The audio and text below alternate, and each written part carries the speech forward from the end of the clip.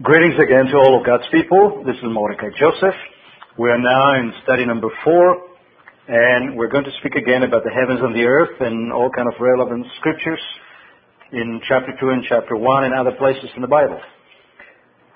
As we read before that, in verse 1 of chapter 2, we read about the heavens and the earth and the different fulfillments, as I mentioned before that, of this reality. And so in verse 1 we read, "Thus the heavens and the earth, and all the hosts of them were finished." In other words, this is in essence the second time after the creation week. In Genesis chapter 1 and verse 1, we read about the fulfillment of the first creation of the heavens and the earth. And then something happened in between, that was the rebellion, as later on we find out, of the holy angels under the leadership of Lucifer. And so destruction came upon the earth, and therefore in verse 2 we read that the earth became, or was, which is basically synonymous, in a state of confusion. That is tohu vabohu in Hebrew. In Job chapter 38 and verses 4 and 7, God is explaining to Job, as we read before, that when he created the heavens and the earth, it was not in a state of confusion, it was in a perfect state. And therefore, when the angels saw the creation of the earth, they rejoiced, they shouted with joy.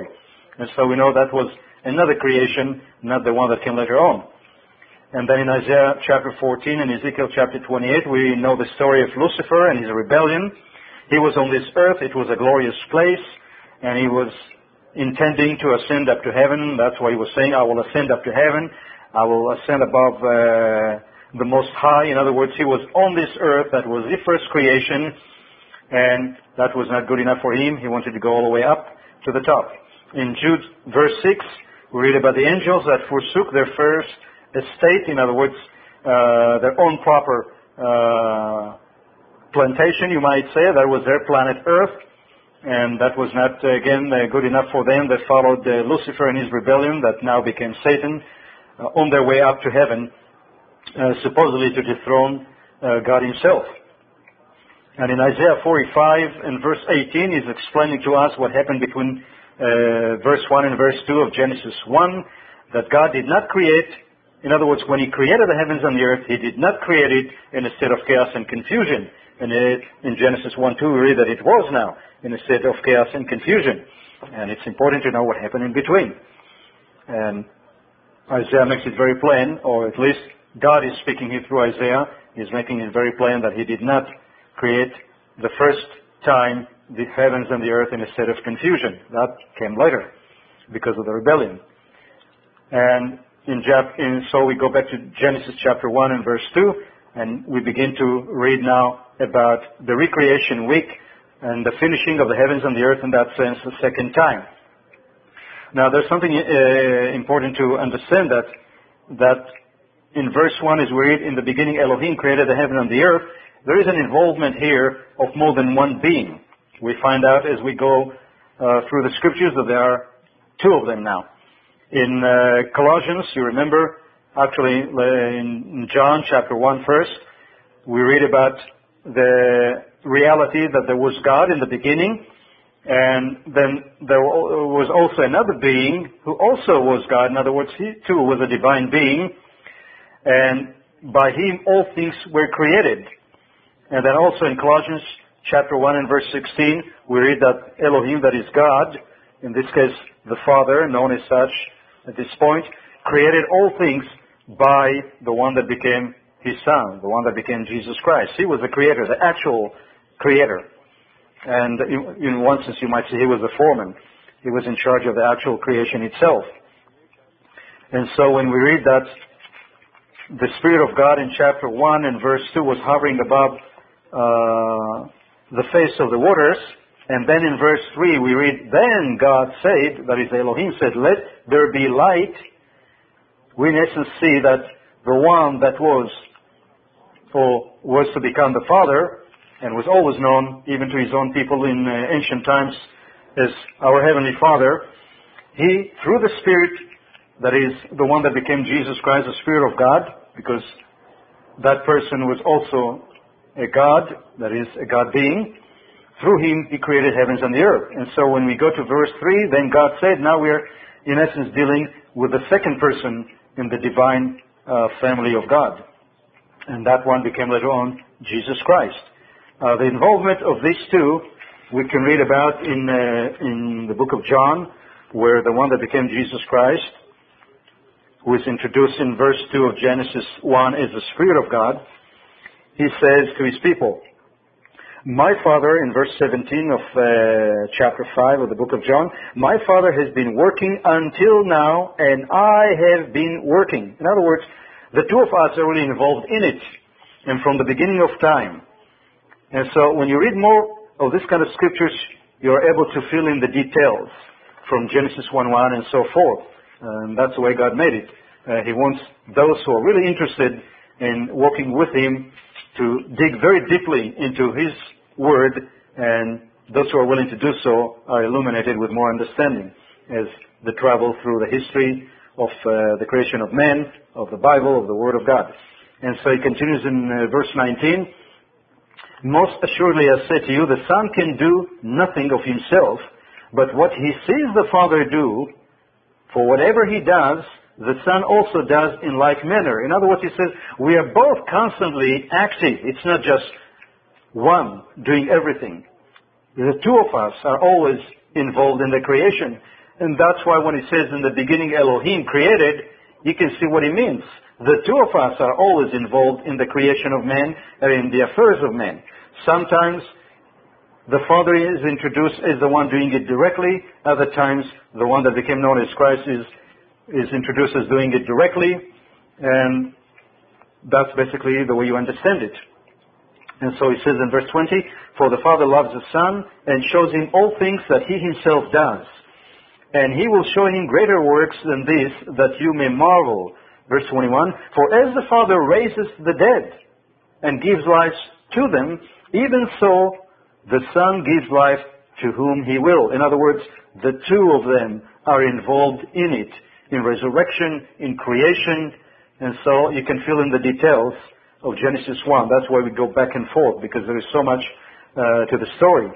And verse 22, for the Father judges no one, but he has committed all judgment to the Son. And the simple reason is that the Son is the one really involved in the detailed creation of man and dealing with man himself.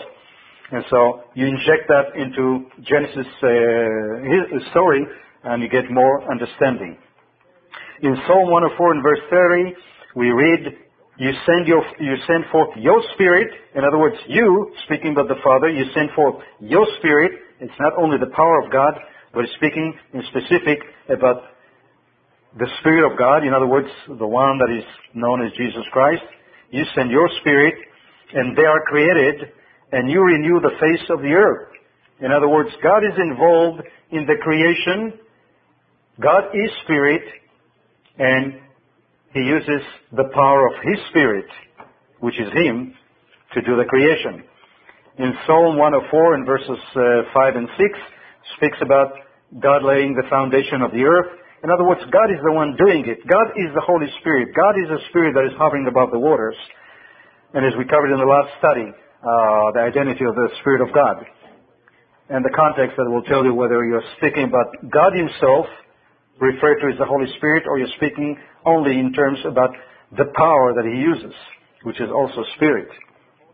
In the whole chapter of Psalm 104, we read about more details about the creation week. We're not going to go through that now. So let's go back to Genesis 1 and verses 6 and 8, where we shall cover a little bit more of other parts of the creation of God. In verse 6 we read, then God, that is Elohim, said, let there be a firmament in the midst of the waters. We need to know what is this firmament. What does it really mean? And its relevance to other scriptures. And God says, let there be a firmament in the midst of the waters, verse 6, and let it divide the waters from the waters. What do you mean, a firmament in the midst of the waters, and let it divide between the waters and the waters? In this scripture, it's not made very plain. Verse 7, thus God made the firmament and divided the waters which were under the firmament from the waters which were above the firmament, and it was so. And God called the firmament heaven. And so the evening and the morning were the second day. Well, there is to be a background behind the scriptures that later on is being revealed as time goes by. At this point, God did not choose to explain everything. So let's have that background now so we can have a better understanding of this firmament, of what it really means. In Hebrew, the word firmament means rakia. From that comes the word reka in Hebrew, which means background. And the word rakia in Hebrew means expanse, heaven, or canopy. That is canopy that is made of vapor, of moisture, of fog at times when the moisture is very heavy. And later on in the story we shall see that God is introducing also another element, and that is the clouds. They were not in existence at this point. The word rakia, or firmament, appears in Hebrew 16 times. And the question is, what does firmament mean, and where does it begin? Well, we find out also what it means, and now we need to know, where does it begin? And the simple reason is that there is quite a bit of confusion about firmament, or as God called it, heaven. What does it mean? What does it refer to? Where is it? There is a lot of misunderstanding about the subject, and that misunderstanding became theology for some people, and a lot of false doctrines were created around it. So we need to have a better understanding of that. Many misunderstand the biblical concept of heaven. Basically, the firmament begins 1 inch above the ground, because that's basically where you find the moisture. That's where you find the clouds. Sometimes as they go all the way down to the ground. This is where we find the fog. This is where you find the either dense type of weather condition where it's wet in the air, so to speak. You can go outside sometimes after the rain and you feel the wetness, and it's up in the air, not only on the ground. And that's, in essence, that makes possible for leaves and trees and plants to survive, because they draw from the moisture that is in the air, that is in the firmament, that is, if you please, in the heaven, and that's how they survive. And remember the story about the manna that came down from heaven. Well, it didn't come all the way from the throne of God. It came from the air. In other words, that's where God created it, and it came down on the ground, and people were able to eat it. And supposedly it comes from heaven, but it's not the heaven of heavens. It's not the throne of God. So it has to be understood for what it means. Because there are many concepts of heaven, and there is a lot of misunderstanding there. Now, let's have some scriptures that describe heaven in that sense. In Exodus chapter 19, remember when God came down to Mount Sinai and He spoke to His people, we read that when He came down to Mount Sinai, His feet stood on the mount, and from there He spoke to His people. And so in chapter 19, we read in verse 20 that the Lord, it says, then the Lord came down upon Mount Sinai on the top of the mountain, and the Lord called Moses to the top of the mountain, and Moses went up. Now God comes down to the Mount of Sinai. He stands on the mountain, and He calls Moses up to the mountain, up from the ground where Israel were all around. And in verse 20, that is chapter 20, and verse 22, we read something very interesting. How does God describe that area that He was standing on Mount Sinai? In verse 22 we read, then the Lord said to Moses, thus you shall say to the children of Israel, you have seen that I have talked with you from heaven, from the Shamayim. Now, what is He speaking about? He's talking about the reality that when you are on the ground, everything above the ground, above where you stand, is heaven. In other words, when you look up, if you are on the ground, lying down on the ground, a few inches above it, you're already in heaven, so to speak. You're looking at heaven. But it's not talking about the heaven of heavens, the throne of God. So it has to be understood properly. Then in Deuteronomy chapter 4 and verse 36, Moses is repeating the same statement as he's describing it to the second generation. He says, you saw how out of heaven He made, speaking about God, He made you to hear His voice. And again, what is He talking about? The heaven that He's speaking about is the Mount of Sinai. Because it was above the ground, Israel were around the mountain, they were on the ground, so anything above them was considered heaven. And that's how the Bible considers the concept of heaven. It has to be understood from that point of view. Later on in 2 Kings chapter 2 and verses 1 and 11, you know the story about Elijah. It says that when the time came for Elijah to go up to heaven, and people who do not understand, don't have the background, don't know the context, they don't understand the meaning. And they think, oh, Elijah went up to heaven, speaking about the heavens of God. No, Elijah didn't go up to heaven. This isn't what he's speaking about. He's talking about the heavens that we just described. Into the air, into the sky. Every time you take an airplane, you fly someplace, you go up to heaven. But you don't go to God. You just go up to heaven, that is the atmosphere, and then you come down. And that's in essence what it's speaking about. And it has to be understood from that point of view. In the case of Elijah, we know that when Elijah went up to heaven, so to speak, with the chariots of fire, he also came down. And how do we know it?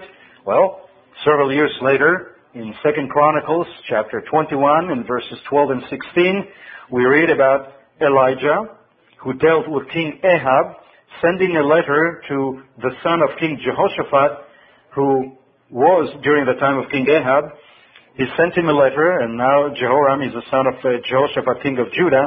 So Elijah is sending a letter to King Jehoram, the son of Jehoshaphat, the king of Judah.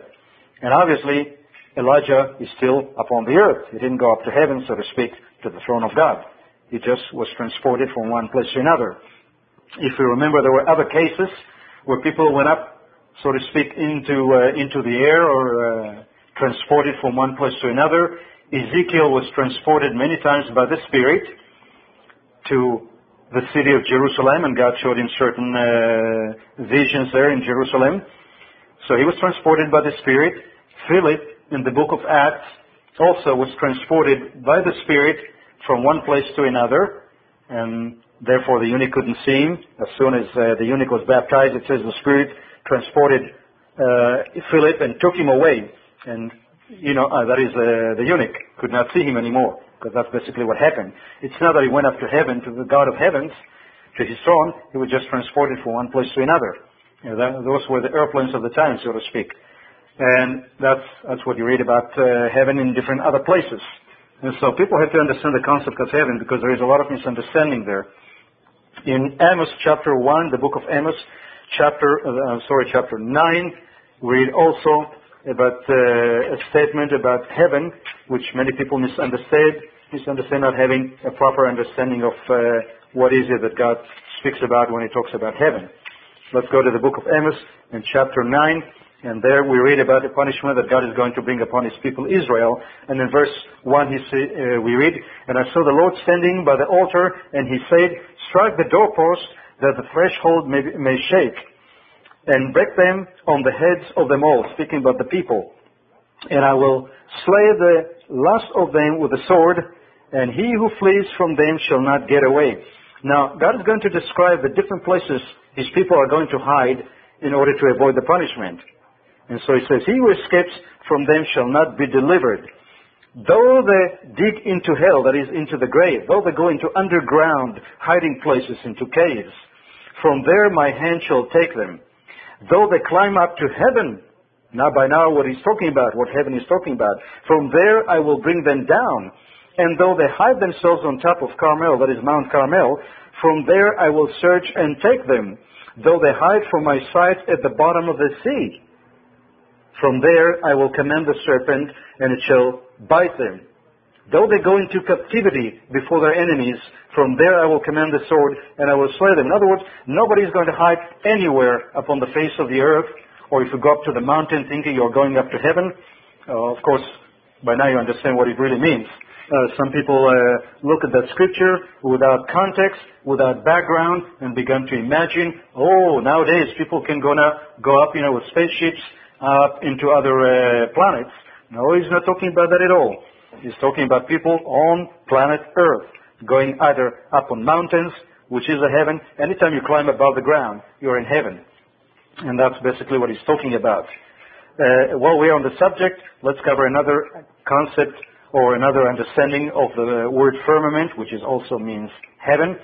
In Ezekiel chapter 1, verse 22, we see the throne of God descending on the earth, and Ezekiel is looking at it, and he's describing it in chapter 1. He says, "The likeness of the firmament above the head of the living creatures. In other words, he sees God sitting on a throne, and the throne was on top of a firmament that is an expanse, that is a canopy.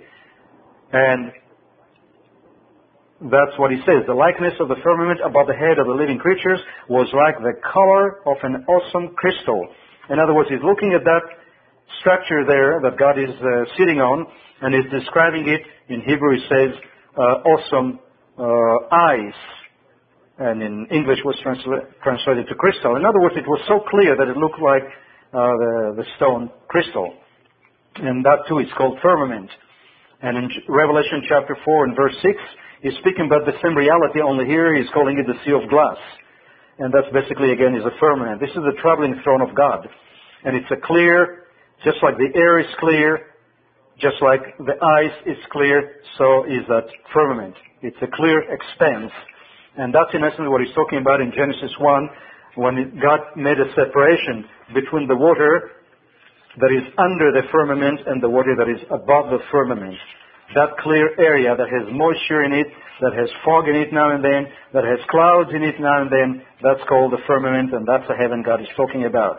And it's not the heaven of God, the throne of God.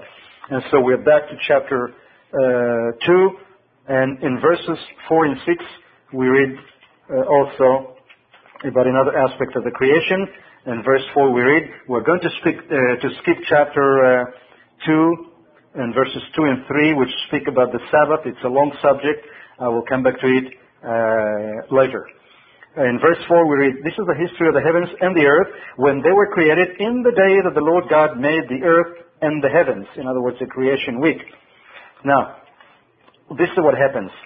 At that time, before any plant of the field was in the earth, and before any herb of the field had grown, in other words, in chapter 1 and verse 11, you read about the creation of the herbs and the plants, which happened on the third day, and the first and the second day deals with the heavens and the earth. In other words, at that time, between the second day and the third day, before any plant was on the earth, for the Lord God had not caused it to rain on the earth, and there was no man to till the ground. At that time, he says, between second day and third day, in verse 6, a mist went up from the earth and watered the whole face of the ground. In other words, there was a reality that scientists nowadays, they're called creation scientists, discovered an awful lot of interesting details about it. Those who are interested in science should go to it. I'm not going to cover much of that at this point. That's not the subject. But anyway, there was right above the ground a very, very heavy, dense fog, you might say, that if you walked through it, you wouldn't be able to see your way. And so God made sort of a separation between the waters that were on the ground and the heavy moisture which he raised higher, and in between he made it clear. So when animals walk by, when man that was created walks by, he should be able to see where he's going. And that's in essence where the firmament was created, between the ground, that is from ground zero, and up. And so that's what the heavens is all about. Now this is the heavens that is above men. And then there is the heaven of heavens, and that's a totally different reality and different location. And people who have no background, no understanding, when they read about the word heaven, in this case, or that case, in the case of Elijah, or the case of Enoch, they misunderstand it, and they begin to create all kind of scenarios. We have to have a better understanding of that, and that's in essence what we are trying to do in this study of the book of the law, to have a better understanding of many of the scriptures. And so we find ourselves that God is creating, or recreating, or finishing the heavens and the earth, and until now we are reading about the second fulfillment. Now, this period of time of the moisture that is above the ground, now being separated, becoming lighter, and still watering the face of the earth, and no clouds yet on the earth, lasted in essence a period of 1,500 years. At least that's the way we understand it. And the reason for that is very simple. No introduction of clouds is mentioned, the reality of it, and no rain is in existence, so to speak, because of the mist that was there until later. Up to that time, apparently it was a very misty reality for humanity and for the beasts of the field. It's very interesting to see even today. About 2 years ago or so, my wife and I went to China, and we saw something very interesting. Wherever we traveled in China, it was very misty everywhere.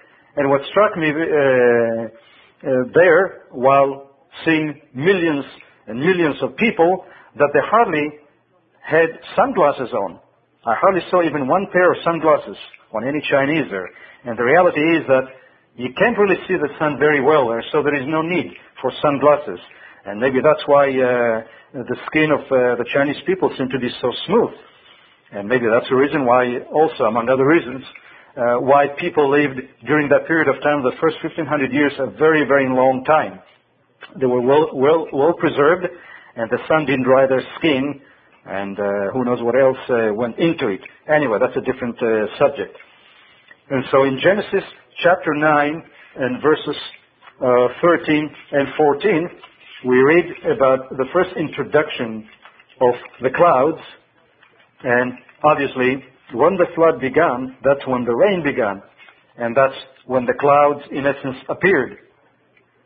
And until that time, men didn't see clouds, men didn't see rain, and so it was very strange for them to hear from Noah that God is going to bring a flood, and they couldn't see how can the mist that they had all around them, that they were familiar with, suddenly become a flood that will cover the face of the whole earth. So there was no faith there. So obviously they could not believe it. Noah operated by faith, and so he knew that if God is going to bring such a reality, He's going to bring it. And so when he went into the ark, that's when the first clouds appeared, and that's when the first rain appeared above the ground. And so in chapter 9 and verses 13, we read something new.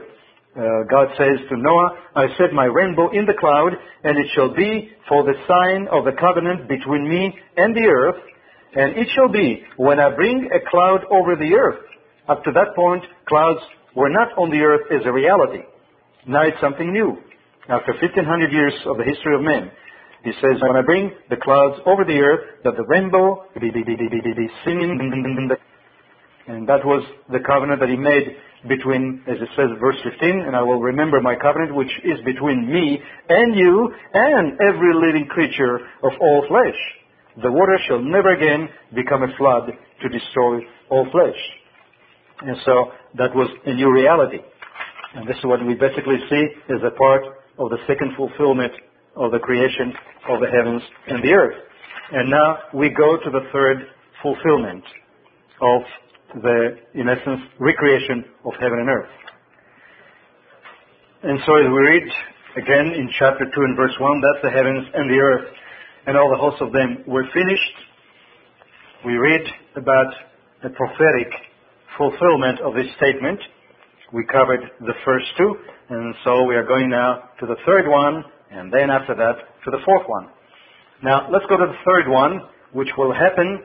In essence, the first one happened long time ago. Nobody knows exactly when. Some are trying to predict how long ago the heavens and the earth were first brought into existence. The second one we know. It's about 6,000 years ago. That was a recreation week from the days of Adam and Eve. And the third time, in essence, happened 6,000 years later. And so we'll go to the third one.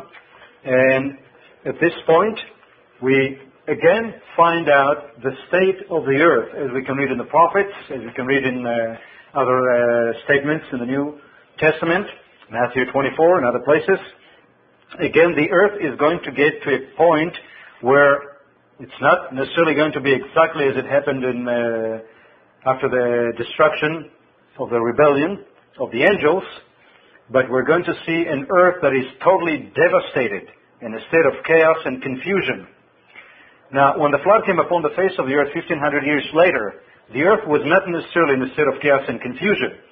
The water just came, inundated everything, destroyed everything, but it was not destruction that comes from warfare, that comes from people fighting against one another, that comes from hatred and malice and darkness. It was totally different. It was God Himself in charge of that destruction. And so it was in a different category. But now again, man is going to be involved in this destruction. The evil spirits are going to be involved in this destruction. where kingdom shall rise against kingdom, and nation against nation, and there's going to be burning upon the face of the earth, and all kind of nuclear holocaust, and awesome destruction.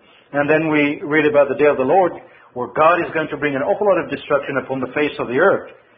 So now we find again an earth that is in essence like in Genesis chapter 1 and verse 2. An earth that is in a state of chaos and confusion. Tohu vabohu. Well, when that comes to that point, God again has to renew the face of the earth. And we read about many prophecies about this matter. We're not going to go into so many details. There is so much. You can read it You can read about it in the last chapters of Ezekiel and the last chapters of Isaiah, the 20 chapters of Isaiah, beginning from chapter, I believe, 35 and to the end, to 65 or 66. Jeremiah speaks about the same thing. In other words, a time that after the destruction, after the punishment, after the chaos and confusion, God is going to renew the face of the earth and is going to make it again look like the Garden of Eden. And so we find ourselves again in this statement in Isaiah chapter 65. Let's go to this section here and read it, because now God is going to bring back His people. He punished them. He brought great destruction on the earth. He allowed Satan to do his work on the earth. But now God is ready to renew the face of the earth. In this case, first He's renewing the heart of men, and in the process, He's renewing the face of the earth.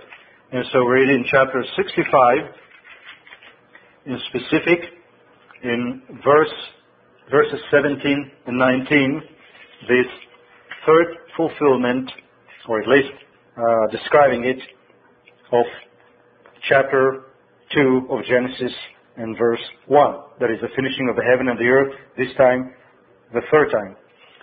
In verse 17 we read, "For behold, I create new heavens and new earth." Now, the heavens and the earth are already in existence. What is he talking about? Obviously, he's not talking about creating stars and planets and galaxies and earth and plants and grass and animals and so forth. No, he's talking about a renewal process of the heavens and the earth, because there's going to be an awful lot of destruction, and we don't know how much destruction is going to be, not only on the earth itself, but the atmosphere above the earth. You're going to find a lot of burning, a lot of volcanoes erupting. You're going to have a lot of weapons blown in all directions. That's going to pollute the atmosphere, and there is going to be a lot of renewal to make it habitable again for humanity, and from chaos and confusion and hell on earth, so to speak, to make it paradise. And that's in essence what he's saying here in verse 17. "For behold, I create new heavens and a new earth, and the former shall not be remembered to come or come to mind." In other words, the people that have seen all the devastation and set in their minds, that's the end. This is the end of the earth. There can't be any more. Nothing is here. Everything is gone. And God says, no, you're going to totally forget about the state of chaos and confusion in which you found yourself because of your own iniquities and because of the destruction that you brought upon each other. He says, you're going to totally forget about that, because I'm going to create new heavens and a new earth. And so in verse 18 he says, "But be glad and rejoice forever in what I create. For behold, I create Jerusalem as a rejoicing, and her people a joy." In other words, he's saying, yes, the earth is going to be destroyed. Israel is going to be destroyed. Jerusalem is going to be destroyed. The cities of the earth are going to be destroyed. As you read in Revelation and also in the prophets, there is going to be an earthquake upon this earth that has never been before, and is going to devastate all the cities of the earth, all the mountains, all the hills. Everything is going to be toppled, because God now is going to recreate everything, make it all new. And so he's creating a new Jerusalem. And he's going to allow men also to rebuild the cities. And so there's going to be a recreation of the whole earth. And he's going to heal the ground itself that has been polluted and defiled. And he's going to straighten, as it says, elevate the valleys, lower the mountains, make the earth habitable for humanity in a glorious setting. And so he says in verse 19, and I will rejoice in Jerusalem and joy in my people. The voice of weeping shall no longer be heard in her, nor the voice of crying. Verse 20, no more shall an infant from there live but a few days, nor an old man who has not fulfilled his days, for the child shall die 100 years, but the sinner being 100 years shall be accursed. Well, again, people read these scriptures and invent new theology around it. I'm not going to go into this at this point. That's not the subject. But in essence, God is going to recreate the heavens and the earth. And here he's talking, again, as I said, about the third fulfillment. Let's go to chapter 66. We continue more about it. And in verses 22 and 23, all these chapters, by the way, as I said before, the last 20 chapters of Isaiah speak about the restoration of the heavens and the earth, the restoration of Israel, the restoration of mankind. And in verses 22 and 23 of Isaiah we read, for as the new heavens and the new earth, which I will make, shall remain before me, says the Lord, so shall your descendants and your name remain. And it shall come to pass that from one new moon to another, and from one Sabbath to another, all flesh, remember, all flesh, he's not talking about all spirit beings, all flesh shall come to worship before me, says the Lord. In other words, humanity is being renewed, the earth is being renewed. This is speaking about the time when the Creator comes down to this earth, the Messiah of Israel, of the whole earth, and is going to renew the face of the earth, just like it says after Genesis 1:1, and the Spirit of the Lord was hovering above the waters, and then verse 3, and God says, let there be light. You're seeing a reenactment of that in that sense. The Spirit of the Lord, in this case, again, God Himself, who is the Spirit of the Lord, the one that is the Father, He again comes to this earth and is renewing the face of the earth. And He's saying, let there be light. You see, so you can see the sun again. And He's healing the earth. And He's renewing the face of the earth. And He's causing trees and plants and flowers and herb again to grow. And He's going to allow men to have a glorious setting, to make it possible not only for men, but for the beasts of the field, again to have life on this earth, the life that He meant for them to have all the way. But in the rejection of His path, they brought on them the destruction that forces Him, in that sense, to have the third fulfillment of the recreation of the heavens and the earth. We read more about it in the New Testament, where Peter is referring to that very subject again. And in the second book of Peter, in chapter 3, this is what we read. Peter is writing to the strangers abroad. In other words, he's writing to the children of Israel, because remember, Peter was the apostle to the circumcision, not to the uncircumcision. So he's basically reminding them of scriptures, of knowledge, which they've had long ago. They knew it all along. It's not something new to them. And so he's reminding them of what the prophet said. And so in chapter 3, this is what we read in verses 10 and 13. Chapter 3 of 2 Peter. He's speaking to the people, and this is what he tells them. In verse 10, actually in chapter 9, that is in verse 9, he says, the Lord is not slack concerning His promise, as some count slackness, but is long-suffering toward us, not willing that any should perish. And this destruction that is coming upon Israel, upon all the nations, is what created the chaos and confusion, is what created the necessity to renew the face of the earth, and for God to come down and do just that, since no man is going to be able to do that. And so God says He's not really interested in anyone to perish, neither Israel nor the nations, but He is interested that all should come to repentance. And so verse 10 he says, but the day of the Lord will come. So he's speaking about the coming of Christ as a thief in the night, in which the heavens will pass away with a great noise, and the elements will melt with fervent heat. Both the earth and the works that are in it will be burned up. In other words, because of the destruction that is coming upon planet Earth, first by man, with the help of Satan and his demons, all the chaos and confusion that will fill again the face of the earth, and then the day of the Lord, this in essence what will happen. The heaven and the earth are going to be affected by it, and that's what he's talking about. The heavens will pass away with a great noise, and the elements will melt. In other words, the earth will witness a great devastation because of the volcanic eruptions and nuclear bombs and everything else. Man will explode, and then the utter destruction that God is going to bring by supernatural forces on the earth. And that's in essence what he's telling them. There is going to be total destruction, but not total destruction where no human being is left alive, but a great destruction that will necessitate the third fulfillment of the recreation of the heaven and the earth. And so in verse 13 continues, nevertheless, we, according to his promise, look for new heavens and a new earth in which righteousness dwells. And he's not talking about 1,000 years later, when all humanity becomes spirit beings and the new heaven and new earth. He's talking only about the third fulfillment. God is going to come down to this earth, renew the face of the earth, clear the mess and debris in the atmosphere, say again, let there be light, and create paradise all over again. The Garden of Eden, so to speak, on this earth, to make it possible for humanity to be alive. And that, in essence, is a fulfillment of the third time of the recreation of the heavens and the earth. And if you want details, I'm sure you already know plenty of those.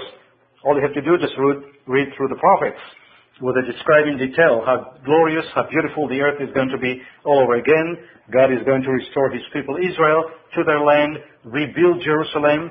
Ezekiel, the last 8 chapters, speak in detail, at least many graphic details, about the glory and the restoration of Jerusalem, the restoration of the people of Israel, the resettlement of all the remnant of Israel according to their tribes from the Euphrates to the Nile, that is the river of Egypt, and the paradise that the land will become, and then also all the other nations who would want to follow in that path that Israel now will finally do as he was supposed to from the Sinai and never did, and they too will experience the paradise condition that will come upon all of humanity. And so it's a process that will continue for many years, the recreation of the heaven and the earth, until the whole earth is again paradise. And that in essence is the fulfillment of the third one. And now we go to the last fulfillment of the recreation, of the fulfillment of the heaven and the earth, that we read in Genesis 2 and verse 1. And this time we go to the book of Revelation and chapter 21. And throughout the book of Revelation you read about the destruction of, so to speak, the heaven and the earth. In other words, because of the war and bloodshed and the destruction by men, and Revelation really, in essence, concentrates on the day of the Lord. That is the last year of destruction, where God is going to be involved in the personal destruction of planet Earth, everything that is upon it, and the recreation of it, because of all the violence that is upon the face of the earth, the corruption that is in the not only in human life, but also the corruption in the world of animals, and the bestiality that is all around, and the devouring creatures and so forth, and what man has done to humanity and what man has done also to the beasts of the field. Well, God is going to renew all that. And so that's basically the context. And so when we go to Revelation 21, we're reading about the final restoration. At this time, it is 1,000 years later, man is resurrected, and Satan is allowed to do his work for a short time, and all over again, man rebels, at least a part of humanity, and they march toward Jerusalem. They want to destroy, they want to bring, so to speak, down the kingdom of God, the saints, and the people of God. They want to devastate Jerusalem and take over. Well, and so after that occurs, we read about the second resurrection in chapter 20. And so we finish with chapter 21, where we read, "Now I saw a new heaven and a new earth, For the first heaven and the earth had passed away, also there was no more sea. Then I, John, saw the holy city, New Jerusalem, coming down out of heaven from God, prepared as a bride adorned for her husband. And so in essence, this is the end of the story. This is the fulfillment of the fourth renewal of the heaven and the earth. Next time we'll go back again to chapter 3 or chapter 2 of Genesis, and we'll continue from that point. And until then, this is again Mordecai Joseph saying greetings to all of God's people. The preceding message was taken from the worldwide website at address www.biblestudy.org. This site is sponsored by Barnabas Ministries. Bible Study. You have questions, the Bible has answers.